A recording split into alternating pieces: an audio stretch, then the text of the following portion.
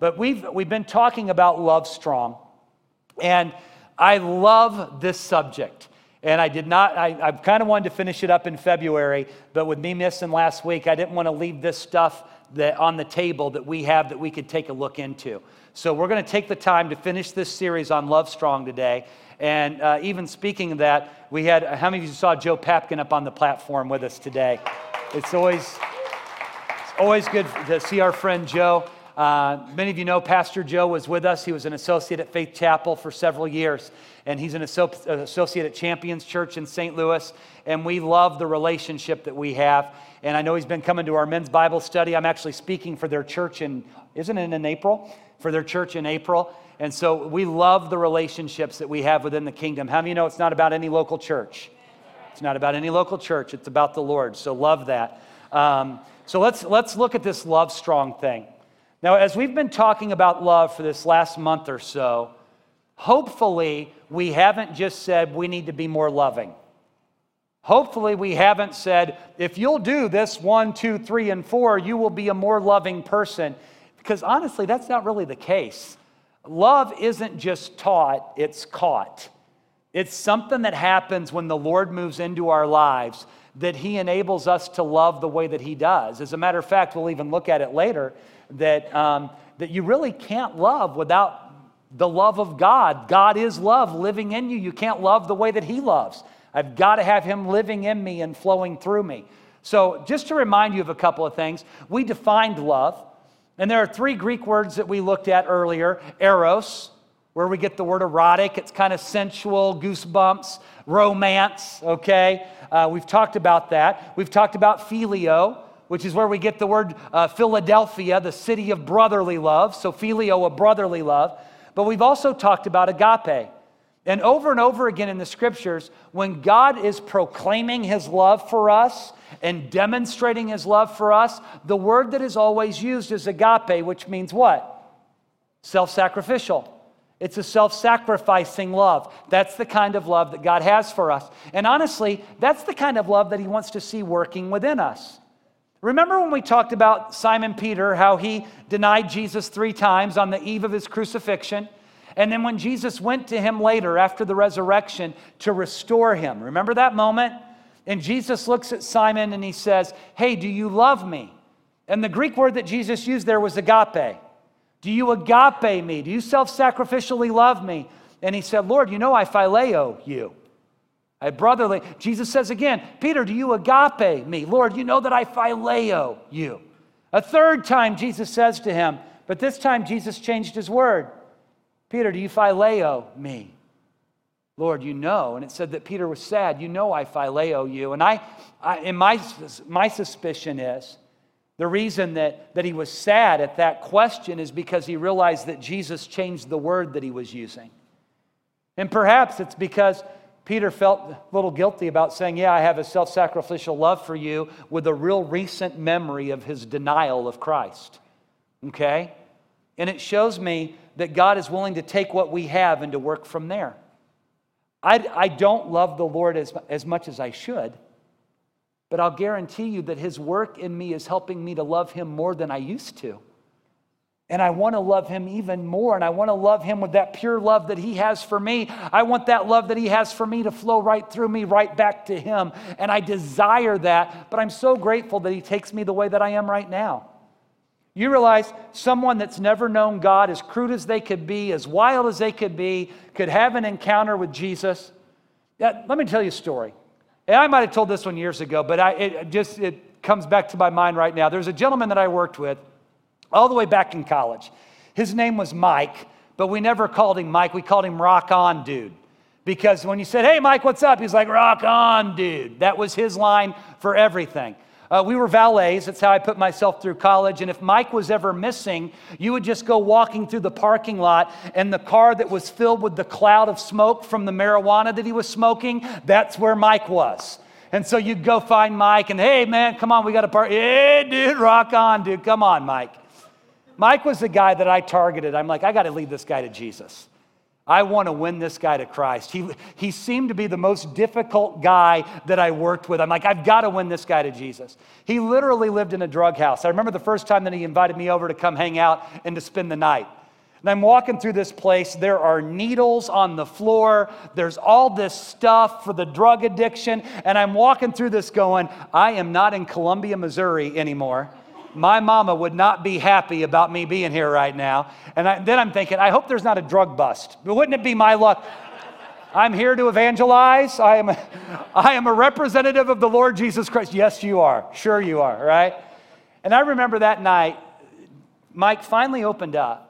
And we sat there and we talked. And he finally says, we get to a point, and I'm like, Mike, do you want to ask Jesus into your life? He's like, no, dude, no. But man, I'm glad it's good for you, bro, but that's not for me. And I go, will you let me pray for you? He said, yeah, I'll let you pray for him. So I prayed for him, and I prayed a blessing over him. This was Friday night. It's about probably 3:30 in the morning at that point on Saturday morning. I went ahead and I said, man, I'm heading out. I went back to my apartment. I was a senior at North Central at the time. Went back to my apartment, went to bed. The phone rings at like 6:30 in the morning on a Saturday. Now, how do you know if you've been up till 3:30 in the morning, you don't want the phone ringing at 6? And that's back when they were connected to the wall and they had a cord. Remember those weird devices? The phone's ringing, and and it just keeps going and going. And I stumble my way out to the kitchen. I'm like, hello? He's like, hey, it's Mike. What's up, bro? I'm like, Mike who? He's like, dude, it's Rock On. What's up, brother? And I'm like, Mike, what's going on? He's like, bro, I just had to let you know, man. After you left last night, dude, I asked Jesus into my heart. I'm like, are you serious? He goes, bro, I feel a hell of a lot better. Isn't that awesome? I'm like, yes, you do. Yes, it just blew me away. And it was wild working with that guy the rest of the year. Now, I'm not going to tell you he cleaned up immediately. He cut back. He was only stoned like 4 times a day. It was amazing. But you know what? Conversion happened. And God started where Mike was. Now, I'll guarantee you the church I was brought up in, where you're baptized in vinegar, you lose your best friend, and you put on a tie. And that is holiness. If a guy would have said, I feel a hell of a lot better, they would have said, you haven't even accepted Jesus. That's the culture I was brought up in. But all he knew was his language. And his language was, he knew that he felt a hell of a lot better, and he was absolutely right. Because God had rescued him. Now, I watched the discipleship process. I was a huge part of it. And by church standards, there's no way any of us would say, man, that's the guy you want to follow and you want to model him. That's how you want to do that. But God took his love where it was. And he was willing to start where he was and go from there. And to be honest with you, you might have been more church cultured and you might have known the language, but your love wasn't perfect either. He took it where it was. And he started from there.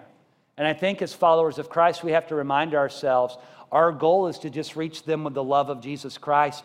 He loves taking them where they are and bringing them along, and we don't have to give them the church standards. And we want them to be disciples of Christ, not clones of other Christians. There's a complete difference. He even did it with Simon Peter. Do you phileo me? Yeah, I phileo you. Okay, then we'll start with that. And we'll work from there, and I'm going to do in your life what needs to be done. Here's the observation. We'll move into new stuff. It's possible to give without loving, but it is not possible to love without giving. If love is involved, giving will take place. It's just the way it works. It's who God is. So here we go. We talked on our first week. How are we on the 4th week, and I've only made 1 point in this whole series? Not quite sure. But number 1, we talked about that love gives, and we addressed that. So let's pick it up here, number 2, love partners with truth. Love partners with truth. 1 John chapter 4, verse 8 says, whoever does not love does not know God, because God is love. Now, the Greek word here is agape. So if you don't self-sacrificially love, you don't know God, because God is self-sacrificially loving. So self-sacrificial love is really a divine love. It's the love that God has, and it's the love that God can flow through us. Now, the word know here isn't just an intellectual knowledge, but it's a word for intimacy. It's a word lots of times that even in the scriptures, when a man took a woman as his wife, it would say, and he knew her. And it would refer to that intimate, that that couple, they know each other in a way that other people don't know them. It's not gross, it's just the way that it is. It also lots of times is used to kind of define the way that a family knows each other. How do you know there are different family cultures? I mean, you walk into my house, and the way that our culture is kind of unique to our style. In the house that I was brought up in, there was always a meal on the table at like 5 or 5:30 at the latest. My dad worked a job where he was off at 3:30 and they came home, and as a family, we sat down and we ate together between 5 and 5:30, and that was just kind of the culture, the way it was. That is not the way that it works in our home now. As a ministry family, so much of what we do is done in the evenings. So we find other times that are the best times where as a family unit, we sit at the table together. It's not just over the evening meal. It's just a little different the way that our family culture works. You know the same thing. So if you walk into a different house, you're going to experience a different culture. But one thing that is going to be unique to every home is the way that you know each other. You just know each other. Every day, good, bad, the best days, the struggle days, you're together, you get to know, and you know each other in ways that other people don't. Goofy things, but in real things as well. Now, I've got this birthmark, not that I'm going to show it to you, but I've got this birthmark on the back of my right leg. It's about the size of my thumbnail. It's a dark little spot. And when Emma was about 18 months old, I can tell this since she's serving in the back today. When she was about 18 months old, I was in the kitchen helping with the dishes. That's one of my roles. Beth makes these marvelous meals, and then I help do dishes. I can't tell you how many things I've broken over the years in an effort to get out of my part of the deal, but it's not worked. She's like, how do you break so many glass? I'm like, I have no idea how this happens, but it just hasn't got me out of it, so it's still my role. So I'm in the kitchen and I'm breaking dishes and cleaning some of the other ones, and an 18-month-old Emma finally notices the birthmark on the back of my leg, and she walks over and she pokes it. And when she poked it, I started dancing.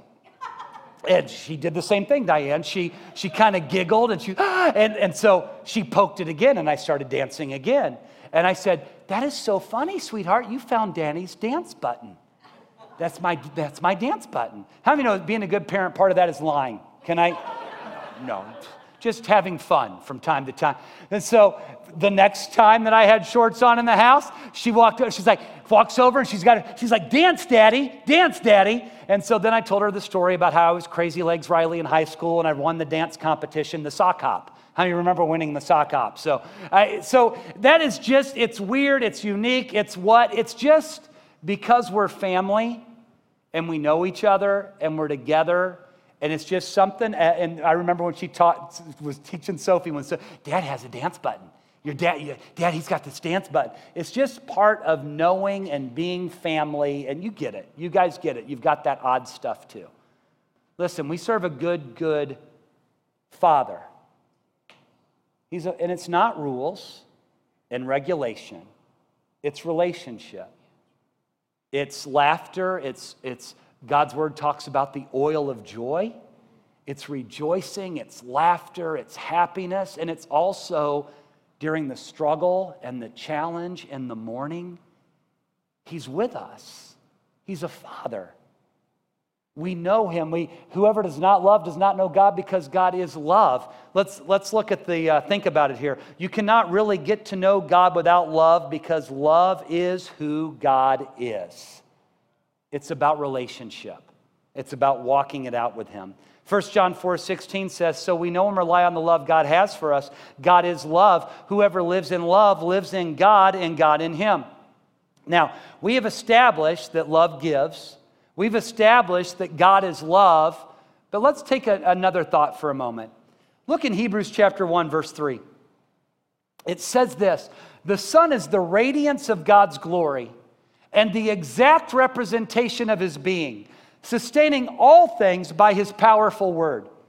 So this is referring to Jesus, the Son of God. Who is he? He's the radiance of the glory of God, the doxa, the glory. It's where we get doxology, the splendor, the brightness, the vibrance, the majesty of God is wrapped up in Jesus.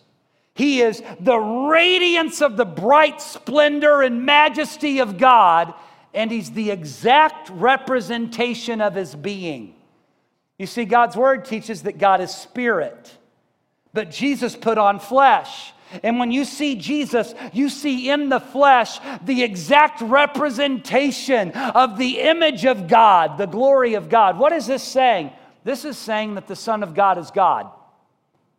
I might remind you that at one point, Thomas, one of the disciples, says to Jesus, "Hey, show us the Father." And Jesus said, "Thomas, don't you understand that when you've seen me, you've seen what? The Father. The Son is the Father. They're one. The Son is God. He's the exact representation of who He is. So, God is love.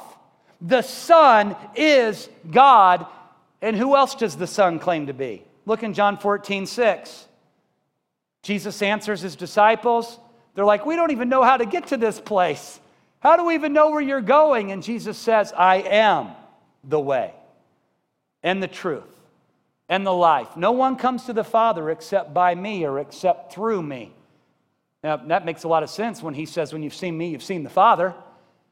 So God is love, Jesus is God, and Jesus just says, "I am the way, the truth, and the life." We're talking about love partnering with truth. Do you recognize that you cannot separate love from truth and call it God? You have to take those things together. Picture a coin, and you've got two sides to the coin. If the coin is the Lord, you have love and truth. They stay together. Did you know it's possible to tell a fact and still not be a truthful person? Have you ever met somebody that you know they don't tell the truth? And even when they're telling you a fact that's provable, you have a hard time receiving it because they're not a person of truth. How do you know what I'm talking about? That might be a fact, but you're not truthful. And even when you're telling me a fact, because you're not a truthful person, it still kind of turns my stomach a little. It's like watching a presidential campaign. Isn't it? I mean, we need truth. We don't just need facts. Facts can be spun so many different ways. We need somebody with truth. As Christians, we need discernment. Lord, in this country, I've been given the privilege of having a vote. What a privilege. Would you give me discernment so that I vote for truth? Not just for facts. God, I want to vote for truth. Give me discernment. Isn't ours a week from Tuesday? That we get to have an influence in this? Lord, give us some discernment as we vote that we'll be led by truth. Here's an observation. There's a difference between facts and truth, and there's a difference between love and tolerance. A loving person might have to tolerate some things from time to time, but love and tolerance are not synonyms. Somebody can tell a fact while still not being a truthful person. God's Word says in Ephesians chapter 4, verses 14 through 15, talking about our need to partner with the truth, it says this: "Then we will no longer be infants, tossed back and forth by the waves and blown here and there by the wind of teaching, and by the cunning and the craftiness of people in their deceitful scheming. Instead, speaking the truth in love, we will grow to become, in every respect, the mature body of Him who is the head, that is Christ." Now, with the early service, I focused on the first part of this. But with this group, I'm going to focus on the last part of it. That as we speak the truth in love, what does it say? A result of being a people that speaks the truth in love. We will grow to become, in every respect, the mature body of Him who is the head, that is Christ. We, the church, are the body of Christ. Jesus is the head of the body. And if there are any problems in the body, it is not because of the head, it's because of the body. It's because we're not willing to do what the head is leading us to do. Many of you know that my dad had muscular dystrophy before he passed away. I have a younger brother named Kurt who also has muscular dystrophy. And there are different types of dystrophy. They have myotonic dystrophy. But there is one dystrophy that literally your brain is functioning completely normal, 100%. But as your brain tells your hand to move, either the hand doesn't receive the signal properly and kind of moves uncontrollably, or it doesn't receive the signal at all and doesn't do anything.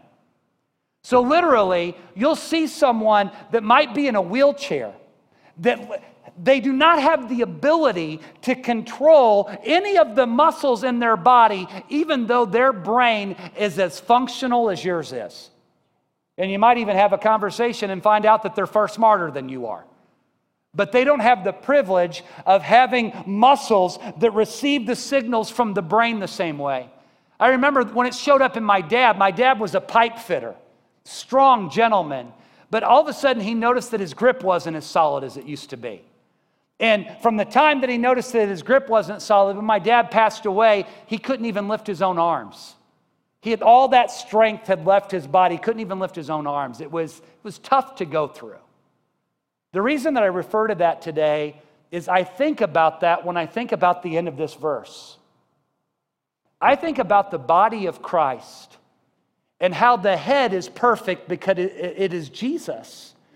And our lack of being willing to speak the truth in love has literally caused the muscles to quit working.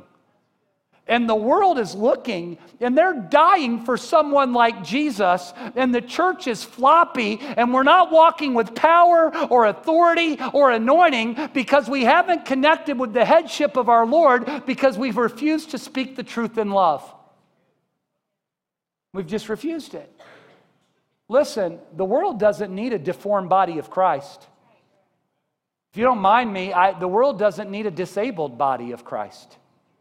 The world needs a fully functional, completely optimal, operational body of Christ that is connected to the head, that is doing what he says to do, saying what he says to say, and doing it with love and making a difference on this planet. I can't even imagine what it must be like for my brother Kurt, who the signals don't work right. I can't imagine what it was like for my dad. There were so many times that we would talk and he would be like, he called me Bradley when nobody else was around. Bradley, you just can't even imagine. I used to, and life became a lot of I used to. I used to be able to lift this. I used to be able to throw that. I can't even take the top off of a bottle. I can't imagine what it would be like to be Jesus, who has decided to flow through his body to the world. And he is sending his Spirit, and he's sending the word, and he's giving the leadership, and we're not responding. Oh God, help us to speak the truth in love. Please don't let this culture convince you that silence is love, that tolerance is love, that justifying everybody's behavior is love. That's baloney. Okay? People need the truth. Look at 1 Corinthians 13:6. Not only do they need the truth, but look at what it says. Love does not do what? Delight in evil, but it rejoices with the truth. Think about this in this Greek word for love here is agape. Think about this in the sense of God. God is love. God does not delight in evil, but rejoices with the truth. Do you realize that God prefers an honest confession over a no contest plea? That God prefers a justice system over a legal system? He actually rejoices with it. When truth, don't you like it when somebody can walk into the room and speak some truth and give some light into a situation? Doesn't something kind of jump within you? I don't know what to do. I'm so confused. He's saying that. She's saying that. And somebody walks in and says, I've observed the whole thing. This is what's transpired, and it connects with you. And you're like, oh, man. There is something comforting about the truth. God's word says that love even rejoices with it. That Greek word means to continually rejoice. There's a continual rejoicing when love and truth partner with one another. Look in John 8:32. Jesus says, you'll know the truth and the truth will set you free. So, God is love. The exact representation of his being, sustaining all things by his powerful word, is Jesus. Jesus is God, the exact representation of the Father. Jesus is truth. Jesus is love. He rejoices with the truth. He doesn't delight in evil. He knows that the truth will set you free. He even spoke this to a group of religious leaders that were saying, we've never been slaves of anyone. And he thought, you still don't get it. The truth is going to set you free. And there's a passage in 2 Thessalonians 2, 9 and 10 that kind of hits this. It says, the coming of the lawless one. People ask about the Antichrist. Here's just some other ideas of the Antichrist spirit of the day. The coming of the lawless one will be in accordance with the work of Satan. Satan literally means accuser, the work of the accuser. Displayed in all kinds of counterfeit miracles, signs and wonders, and in every sort of evil that deceives those who are perishing. Look at this. They perish because they refuse to love the truth and be saved. It didn't say they perished because the miracles didn't happen. It said they perished because they refused to love the truth and be saved. I want to share something with you. You guys, you know I love seeing the sick healed. I love seeing the signs and wonders of God. I love it. When prophetic words happen and different gifts of the Spirit happen, I love it. But I want you to know the enemy can counterfeit gifts. The enemy can counterfeit miracles. The difference in the last day, God's word talks about an increase of signs and wonders. If there's going to be an increase of signs and wonders in the church, you better believe that there's going to be an increase of it in the world. Because the enemy's going to counter it because he wants to bring confusion to the body. What do we do, Pastor Brad? We don't want to be like those that refuse to love the truth and be saved. At the end of the day, miracles can be counterfeited, but we still stand on the truth of God's word no matter what the situation is. If we brought somebody in as a guest speaker because he had a reputation and we felt like we'd screened them, and they came in and they worked in miracles and they were done with that meeting and they said, and I want you to know, I haven't just done this under the authority of Jesus. I've done this on the authority of a new revelation that he's given me. We would immediately step up. We would renounce what had taken place in the service. We would repent for bringing that person into the facility, and we would say, there is no other revelation than Jesus. Paul even said, if I or an angel from heaven would bring a message other than the message that Jesus has already established, let him be eternally condemned. Ladies and gentlemen, there's going to be a world looking for signs and wonders, and we're looking for people that will stand on truth and love no matter what the signs are. Truth and love. Do you receive that? We need to be those kind of people. Think about it. Miracles don't impress me. Holding to the truth when surrounded by falsehood is what it's all about. That's what's impressive. If you could be in a room and there are miracles that are happening, but the truth isn't being preached, and you know in your heart that it's wrong, in your gut you can feel it, when you stand up and say, I don't care what everybody else is doing, it is not confirmed by the truth of God's word, and I don't receive it, to me that deserves a round of applause. Because that's when you're standing in the discernment that the Lord's given you. You see, the coming of the lawless one, it's going to be amazing, its impact on the earth, because people will follow the signs and they'll follow the miracles, but they'll drink the poison. And the problem is, the enemy knows that, and he's already preconditioned, and he's been working in the church that we've succumbed to the message that to speak the truth is hateful. We've got to start recognizing again that speaking the truth isn't hateful. It's one of the most freeing, liberating things that we can do for others. Because if they don't have the truth being presented in love, what are they going to have to check it against when the miracles are happening? Truth and love goes hand in hand with the miraculous. Goes hand in hand with it. Let's keep moving. In John 8, verse 44, it says, you belong to your father, the devil. Not you guys, by the way. This was Jesus speaking to the religious crowd, and I'm not speaking to religious people, amen? Okay? You belong to your father, the devil, and you want to carry out your father's desire. He was a murderer from the beginning, not holding to the truth, for there is no truth in him. When he lies, he speaks his native language, for he is a liar and the father of lies. This comes from an excerpt of a moment when Jesus is speaking to the religious crowd. He's told them that they'll know the truth and the truth will set them free. They're like, we've never been slaves of anyone. Jesus is dealing with the spiritual slavery that they're struggling with and they don't even recognize it. And he gets to the point and he basically says, you're so blinded, you don't even see that you belong to your father, the devil. How many know that religious people love being told they're the devil's children? Hey, Bishop, your dad's Satan. Wow, that's going to go over real well, isn't it? They wanted to kill him. Let me give you some things regarding the devil. I hate talking about him, but I want to give you a list of a few things. We're going to put them up there real quickly for him, Dan. Regarding the devil, number one, these all came out of this verse. He has evil desires. Number two, he is a murderer. Number three, he doesn't hold to the truth. Number four, he has no truth in him. Number five, his native language is falsehood. Number six, he is a liar. And number seven, he fathers lies. That literally means he's like a lie creator.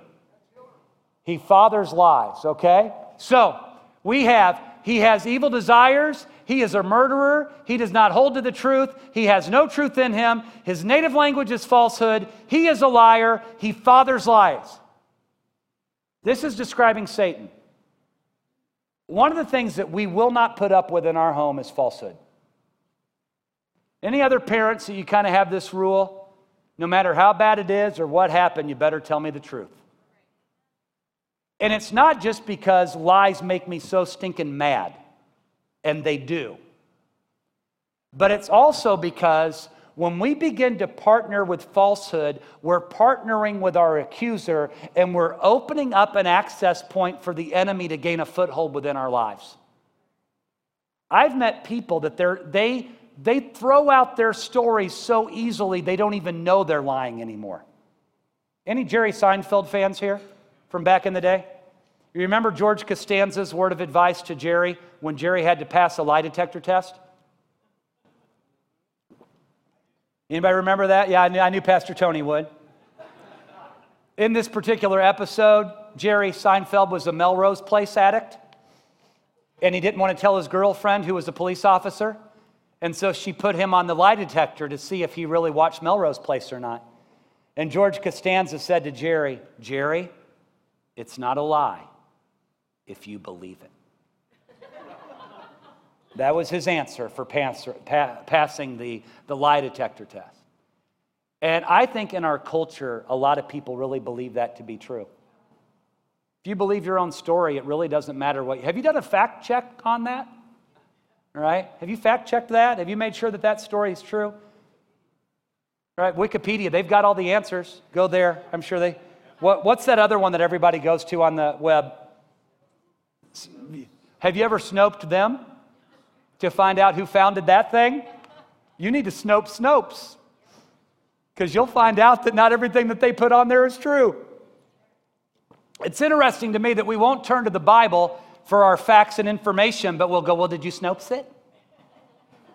You got to make sure. I mean, if you're going to Google it, you better go there and see what they have to say about it, right? It's amazing. People will perpetuate falsehood all the time. Folks, we've got to be people of truth.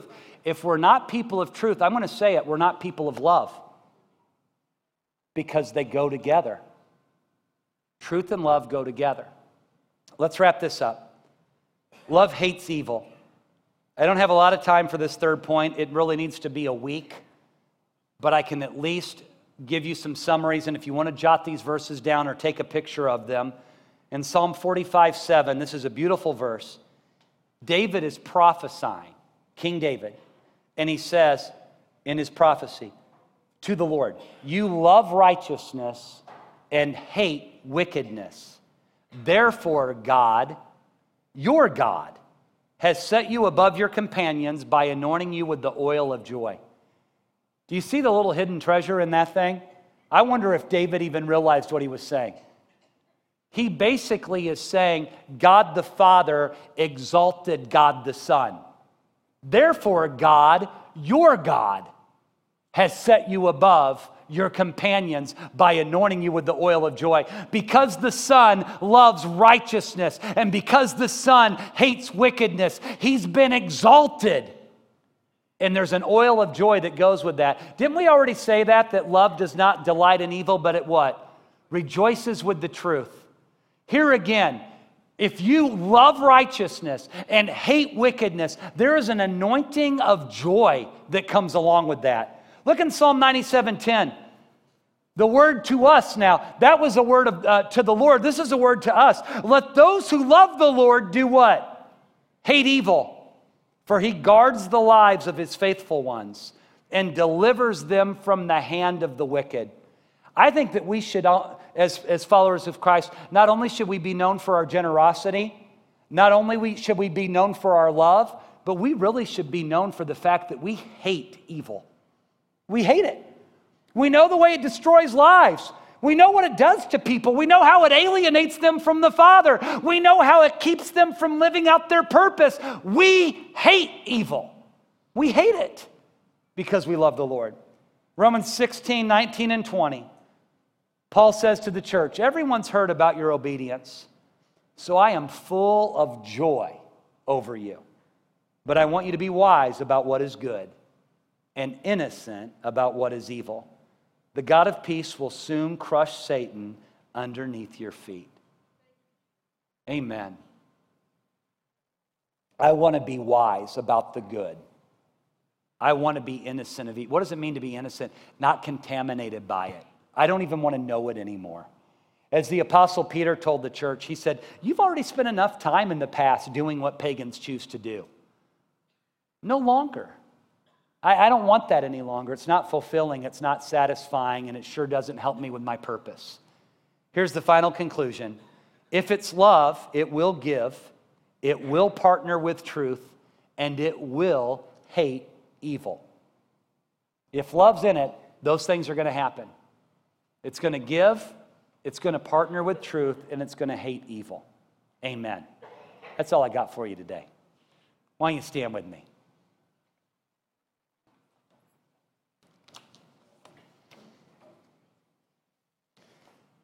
You know, it's having you stand with me, it does a couple of things. First of all, it allows you to stand. That's important. Secondly, it gives you the inference that I've wrapped up so that I can keep talking after you're standing and you realize he's gone into sermon part 2 before, right? I mean, we all know how it happens. Stay up, man. Don't give in. Don't give in. I urge you, brothers and sisters, in this culture that we're in, they don't need us to be silent. They need us to speak. They just need us to do it with love. And I just urge you before the Lord, when it comes to sharing with those that you work with, sharing with family members, don't shrink back. God's word says the righteous are as bold as a lion. Step up and share. Just do it with love. You never know. A guy that you work with for a while that smokes doobies in the car, that tells you, no, I'm not ready for your Jesus, might call you up too early on a Saturday morning and tell you, I gave my life to Jesus last night. It's always worth the risk of truth and love. It's always worth it. Heavenly Father, I thank you for your people. I thank you for your love for them. And I thank you that someone shared the truth with them. All of us, we were lost, insecure and broken, and we needed you. We needed the answer. And you used voices, you used praying people, you used friends, you used others to speak, and more than anything, you used your Holy Spirit to speak, that we would surrender. And God, I ask in this culture, it's a culture of lies, it's a culture of falsehood. It's all around us. I ask God that you would raise up those that speak the truth in love. And I ask God that you would help us to be those that speak the truth in love. We need it, Lord. Our world needs it. And I pray as a church that we won't be a body that's powerless to doing what the head is calling us to do.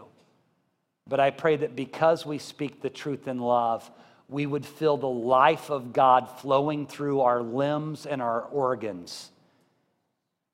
That we wouldn't have spiritual muscular dystrophy, but we would walk in spiritual health so that not only do we live the life we're called to live, but we help others to find that same liberty and that same opportunity.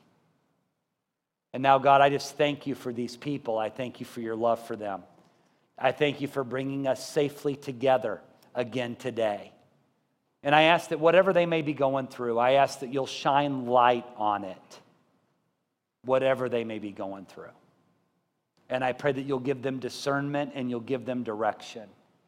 And I also ask, God, that you would bless them and keep them, and that you would shine your face upon them.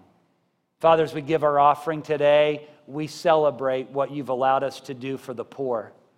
But we also just tithe and give out of obedience. And I ask that you would increase our storehouse of seed so that we have even more to sow. And I ask, God, that your people will be excellent in what is good, that they will be innocent of evil, and that the God of peace will soon crush Satan underneath their feet. In Jesus' name, amen.